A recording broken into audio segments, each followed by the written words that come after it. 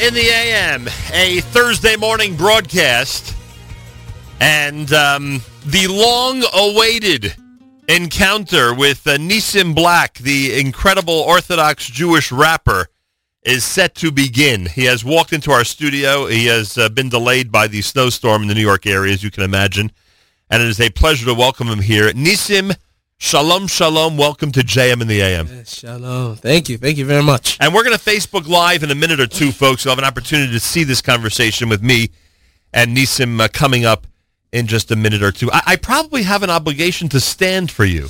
You know, there are rabbinic authorities that claim that one has an obligation to stand for someone who has, returned from, from non-traditional roots to traditional roots. You, from completely different roots than we're used to, who now is a proud Orthodox Jew. I probably have an obligation to give you, even more respect than you deserve. How do you like that? Wow.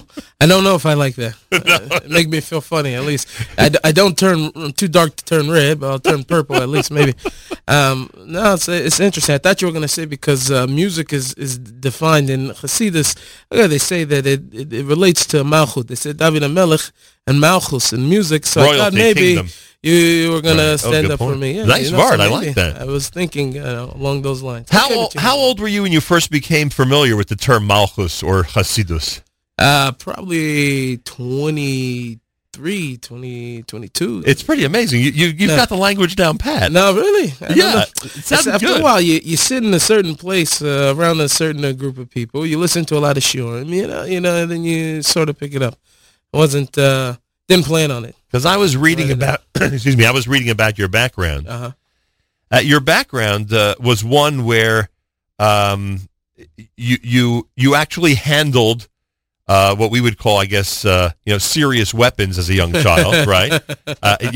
You held a gun long before I did when I made believe I was, doing Shmirah in Israel. Right. You were certainly very familiar with the drug community, the drug atmosphere. Right. Growing up. Right. And somewhere along the way, something happened, I assume, that just directed you away from what your prior belief system and existence into this world of Orthodox Judaism. What was it? I think, the first thing, you could say that something drastic happened, right? That's the first thing you can say. Something drastic, and it did, no doubt about it.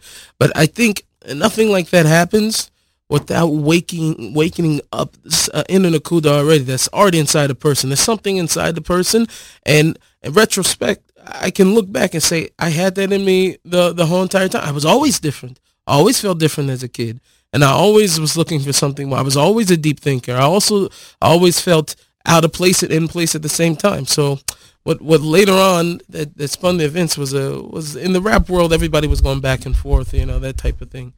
And so there was a local guy who decided he would do the same thing with me. He'd make a song about me. And I consulted with my chevra, said, what do we do about it? They decided that we just go beat the guy up, and after that, he won't make any more songs. That was the way to handle things. That was the way to handle things. That was the method in those days. That was the method, Everybody else, they go back and forth. So we ended up getting into a brawl in a nightclub. We ended up finding this guy, and a friend of mine, he tried to go afterwards.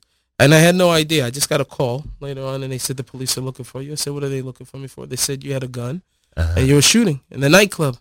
And I'm now panicking, and I'm fear. So I later on found out, anyway, it was a good friend of mine. And because he loved me so much, he decided that he would try to go up and take the other guy's life. Wow. Now, after that, you can only imagine in the streets what that looks like. Everybody knew that the guy was connected to me. And so it looked like I sent him. Like, that was my thing. And he was your shliach. Yeah, he was my shliach. Sent him on shlichut. And so after that, it turned all their attention towards me. And it was either I go and take these guys out or they take me out. Now, that is what I'm saying, because what came out of that, as soon as I realized that this was my situation, that either I was going to have to take someone else's life or my life was going to be, I started praying. I became religious all of a sudden. I started crying out because I didn't want that type of life. And maybe on day 3, I got a call from the other guy. And he was like, what's going on? He wanted to know the situation. I was able to squash the beef. You don't understand how much divine providence it is. Nobody ever calls and says, hey, I was just wondering, are you looking to kill me maybe? You don't get that call in the streets. It's shoot first. ask questions last. later. Right, you know. So, and it was an amazing. So after I was able to squash that, I had to make the cheshbon. What do I do? Do I continue in that same type of path, or do I do something different? And so when I decided to do something different, I just continued praying, and it stumbled up on a lot of things. Now I grew up in a Jewish neighborhood. I didn't know anything about Judaism. When you say Jewish neighborhood, you mean close to one, right? In and close. So it was all inside. I was inside the Eruv. You know? Really? Yeah, Behemoth. So because when I did my research, it sounded like you were in a really rough part of town that was close to the yeah, it's like a block away. It's like but it was Seriously? still inside there. Ooh, there were people that weren't far from me. I grew up right down the like street north of from- Delancey and south of Delancey. a couple blocks, Right. literally a couple blocks. Yeah, I can if relate. even I could see a Jewish home from my house for Right. sure. It was just like that. It wasn't that far at all. Did you know Jewish people? No, I didn't. It's just a few people. So it's in the not like you neighborhood. saw an example of the way someone's living and you said, "Oh, I want that." No, I just knew on Saturday the streets were filled up. I couldn't ride my bike because Right. everybody was walking to shul. But you also knew it was the day to shop because the stores were closed. Right, I mean, the right. stores were empty, rather. That's a good thing. But no, when I was in the, I would ride my bike in the back. The shul I was Magai. I used to ride my bike. We set up our ramps in the parking lot. They had a big parking lot. It was a Sephardi shul. The bigger So, home shul. Yeah. So we would make our ramps there, and I was some connection. That was it. To play Right. basketball behind the other one, dribble around. We would set up. So, and I used to walk through the shul every day to go to school. I had no idea that I'd be making the same walk I did after my 5th grade graduation. I'd be making the same walk again as an Unbelievable. adult.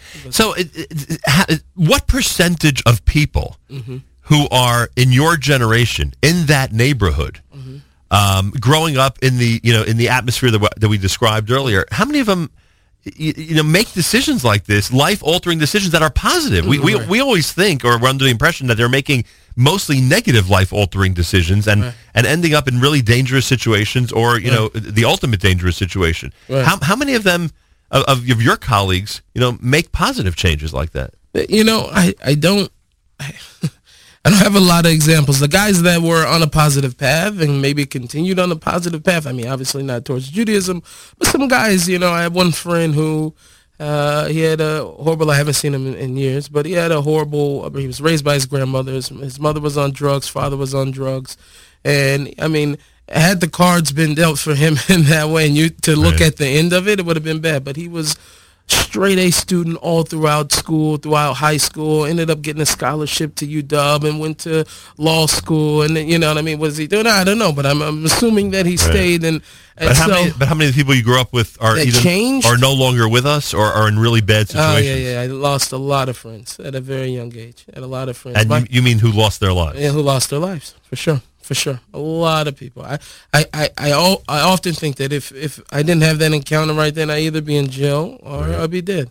Because you're in an environment that's conducive to certain behaviors, and it just breeds that. Nisim's in our studio. We're Facebook Living right now. If you go to Nachum Segal Network, Facebook Live right now, this is the conversation that's been long awaited.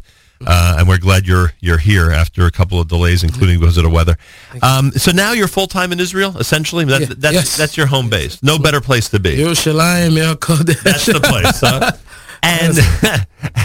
And what would you say to, not necessarily to me, but in general, to those who are tuned in who have had this type of existence that you're now enjoying their entire lives? Right. Do you sometimes get the impression that folks like us take it for granted or don't understand what we have? All the time. But you see, there's stages in it. So first you have that, yeah, come on. What do you mean? Shabbos? What do you mean? What's the burden? How could you complain about it? What's the burden? No, but just the past, I think last weekend I was by Rabbi Wallenstein or Nava, so I'm spending time with them.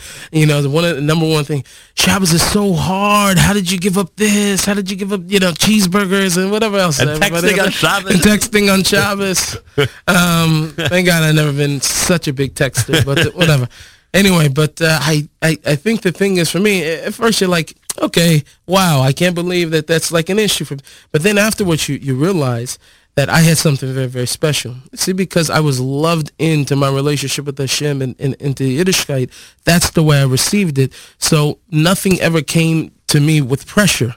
You understand? Right. You drifted into it? Yeah, I drifted into it. It was a romantic love relationship between me and Hashem. And whatever he said to do, I was willing to do. When I first realized that Shabbos was Shabbos and you're not allowed to do work on Shabbos, I didn't know what that meant, but I was willing to do anything. So I just stopped doing the dishes. You know, It was like whatever I can do to display your loyalty to him. And so because what's taught, and later on you find out what the issue, what's taught and what's pushed in most circles is not the love of Hashem and falling in love with it. For me, that was a step and process. You got to keep Shabbos. Why? Because you got to keep Shabbos. Or, you have to do that. So you need to learn Gemara and just keep steiging and all that. And I have about 15 bach every Friday night. I do a big Suda. Every Friday night I have different Bachim, American guys from the Mir, from Merkaz, wherever they come from. I've had guys from Centers Yeshiva. Every Friday night I have a big Suda for Yeshiva Bach. And that's always the thing. It's just like, I always ask them, what do you learn? I know what Masechta, and each yeshiva, I know which Masechta they're learning right now. You know what I mean? Because I have so many different guys. But when it comes down to the Panemius, a lot of the guys are just like, yeah, I don't have that. The inner spirituality. Right, the inner spirituality. It's hard for them. Yeah, it's very, very tough because it's supposed to come afterwards when really that's the main point. That's where you start at, and it makes everything else easier. It makes it a whole different world. Nissim is in our studio, Facebook Live right now, Nachum Segal Network. You are married, correct? Yes, I am married. Does your wife have a similar background or nothing like yours? I guess she grew up in a more... Her family was more religious, I should say. So she, so it was different for me. How did you find her? Oh, that's a good story. So I found my wife. She came to me. She literally came to my house. A good friend of mine was dating her older sister, and I think I was maybe in the 10th grade of high school, maybe or something like that. And she came to my house, and he's such a close friend that sometimes he would stay over my house even when I wasn't there. Right. You know what I mean? And so he's busy trying to collect whatever money he could or whatever and talk to everybody. And it was just me and her there. So we started talking, and we kept talking. And later on, I went I fell out of contact or whatever.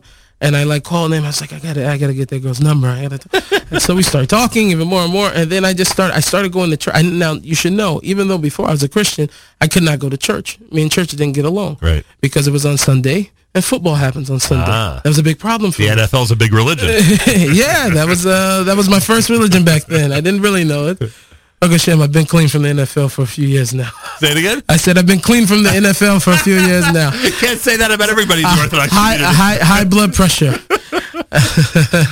Anyway, so I ended up start going to the church, and it worked out perfect for me. And I knew she was the one. Why? Because she went to a Seventh-day Adventist church, which was on Saturday. There you go. So perfect timing.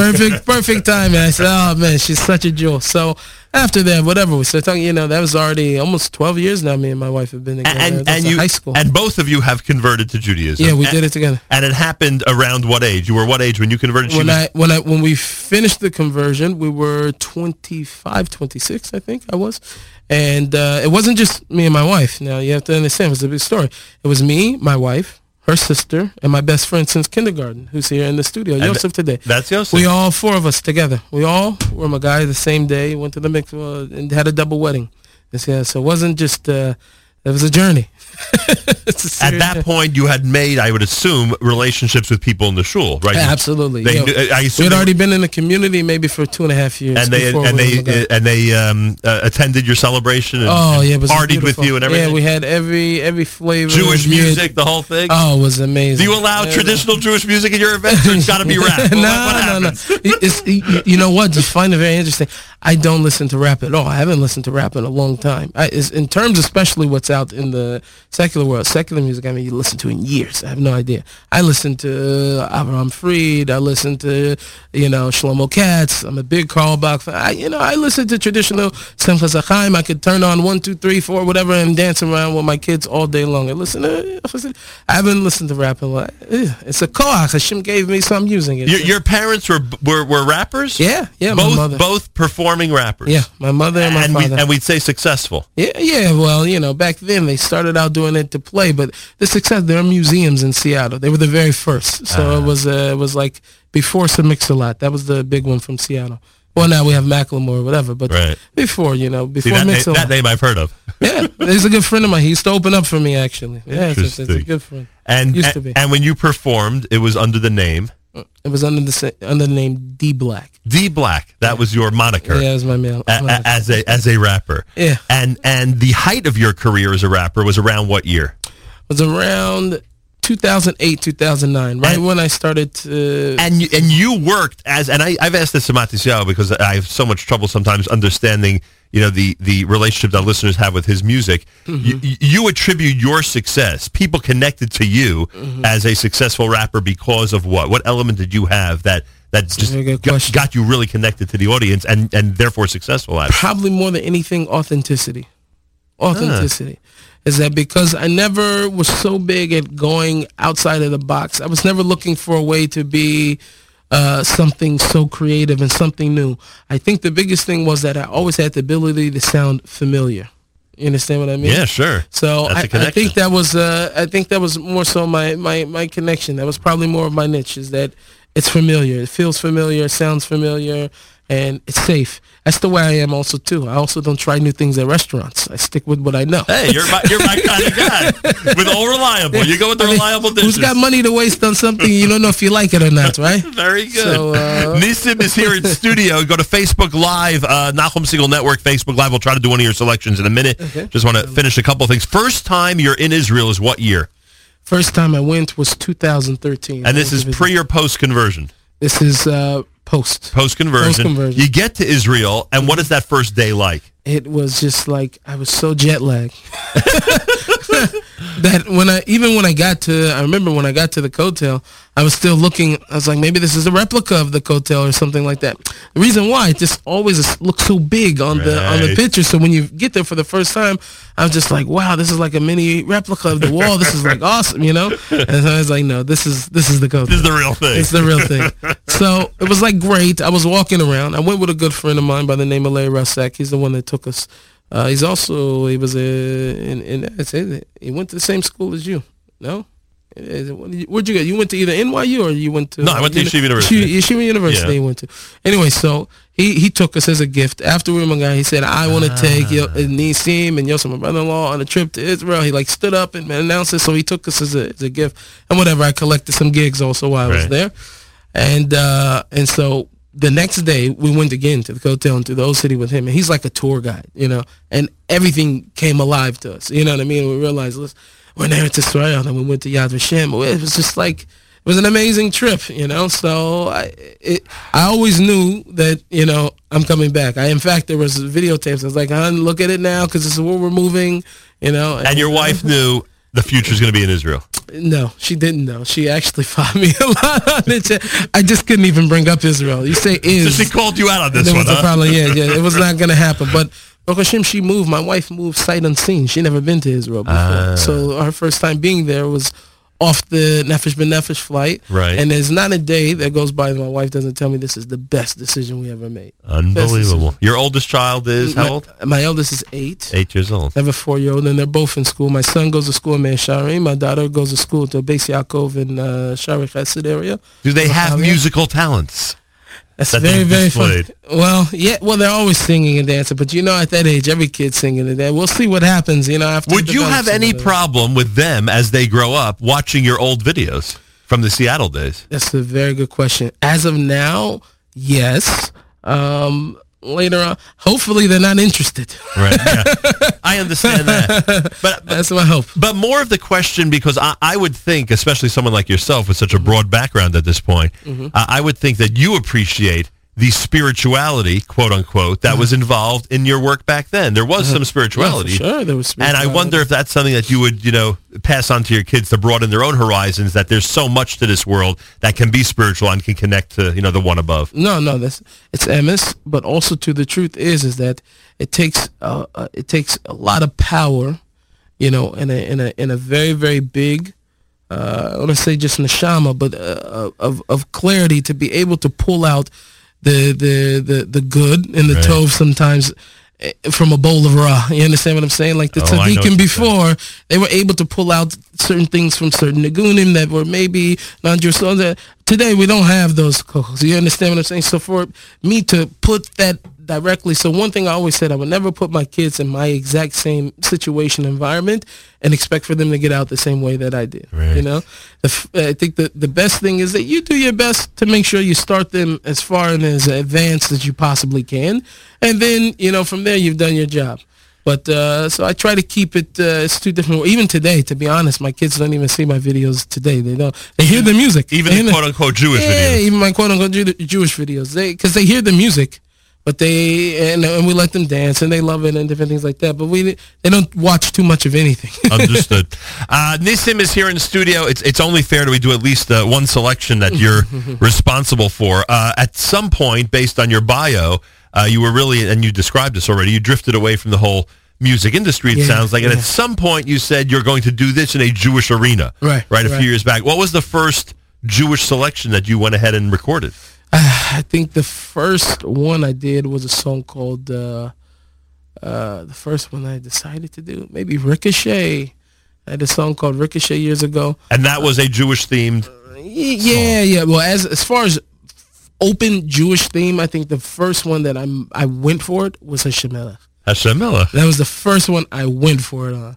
The other songs, you still try to hide. Am I so comfortable to say these things on the record? Because it always been like taboo, God on the rap, what I'm saying? Like the Jewish way. Do you want to say that? There are not many God-fearing messages in rap, no, right? No, it's not. I wonder if anybody ever... Yeah, I don't know. I'm not to say who, but he's a singer. Right. He was a reggae. It was something different. Right, understood. All right, so this is your selection with Gad Elbaz. Yeah. And you're simply joining with him to proclaim God is King and to tell the entire world about it. Right. That was the goal of this video. That was the goal of that. Gad Elbaz and Nissim. Nissim is in studio here at JM in the AM. It has been, so far, an amazing encounter as we converse about his incredible life. Nissim is based in Yerushalayim, and he has embraced Orthodox Judaism. That is certainly the way to put it. This is the audio of the video of Hashem Melech with Gad Elbaz. You're listening to JM in the AM.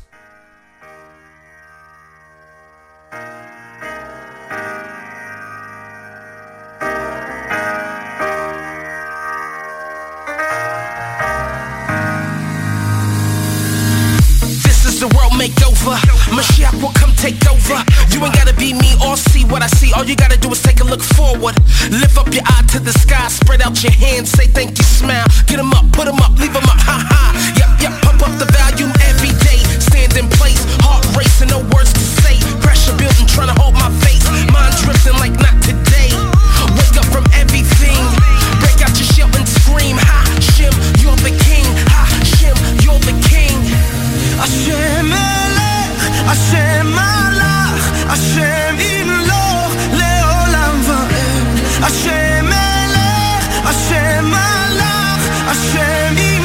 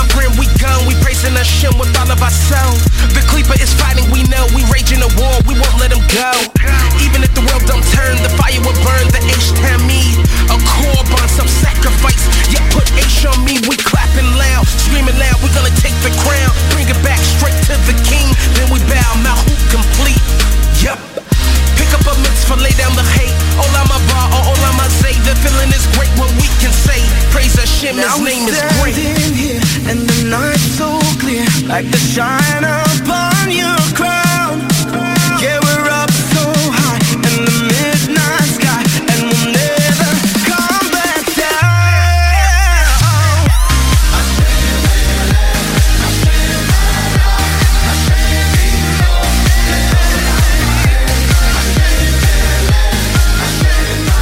JM in the AM, it's God Elbaz with our special student studio guest, Nissim, on that amazing video that has close to 2.5 million views.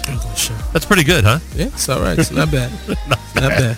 Not bad is right. I always say, when people say that, it's, with the new video, also a million years, Baruch Hashem, it broke through 1 million very, very quickly, maybe in a month or so.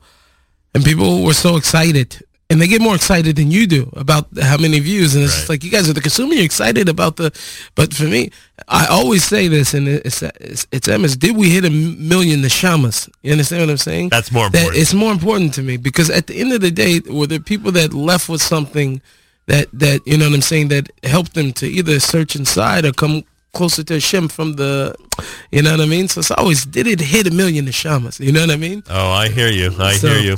Listener Rifki says, we love Nissim. Listener Ira wants to know what the hardest thing was for you to change to become a religious Jew. Was there one thing that stood out for you as a difficulty? The biggest difficulty. Why? I can't think about it. Like I mentioned before, I think that my love, or whatever you could call it, infatuation, or whatever it was that I had for Hashem, was so strong that any new information I came across, I was willing to subjugate myself to that information. Right. I can't think of a moment or one thing that was tough. No. So Maybe my first day of Yom Kippur, and that was probably Yom Kippur. Yom Kippur was probably the first thing. Was that the first time you you ever fasted? No. You had fasted before. Oh, before, on my way to Judaism, I was fasting 3 days in a row, a week, crying for Amos. When I was leaving Christianity, I was begging to go. So that wasn't the. So Yom the Kippur was fasting. difficult because of? I think it was the standing in one place, almost the whole entire day in shul and praying. And it was very, very hard for me to keep up. I didn't understand all of the language. That was probably the first thing I was like, this is hard. That was the first thing. How long did it take you to read Hebrew? It took me about, when I started from starting to be able to actually sound out words and go through, was about 45 minutes of a sit down. Seriously? And literally learning the Aleph Ben. I was on fire. Nachum. I was on Nachum. I'm telling you, I was on fire. And from then, being able to, for years, obviously, you're trying to catch up. So you sit with a Siddur and you're going through all the tefillah, one by one, struggling through it and trying to push yourself. And so that it happened over a process. But, you end up picking at this. So now also, too, some Sephorim are harder than others and some are not. And then, it's one thing to read, and there's another thing to understand what you're reading. So That's true.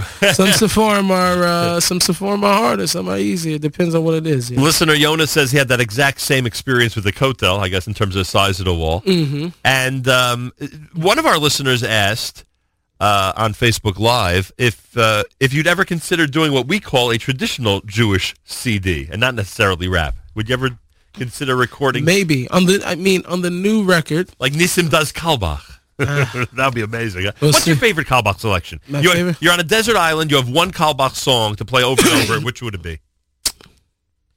It's a good question. He was a hit maker. He was a hit. He always said the secret to his songs was they were so easy for a consumer to sing. Yeah, really? 2-part songs that were just easy to sing. Right.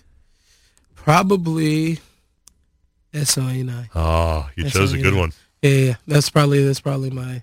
That'd probably be my favorite one. You mentioned earlier that one of our special guests in studio today, Yosef, is your friend since kindergarten. Yeah. And he produced a lot of the music also too. Could you have done this journey alone without the other 3 people who did it with you?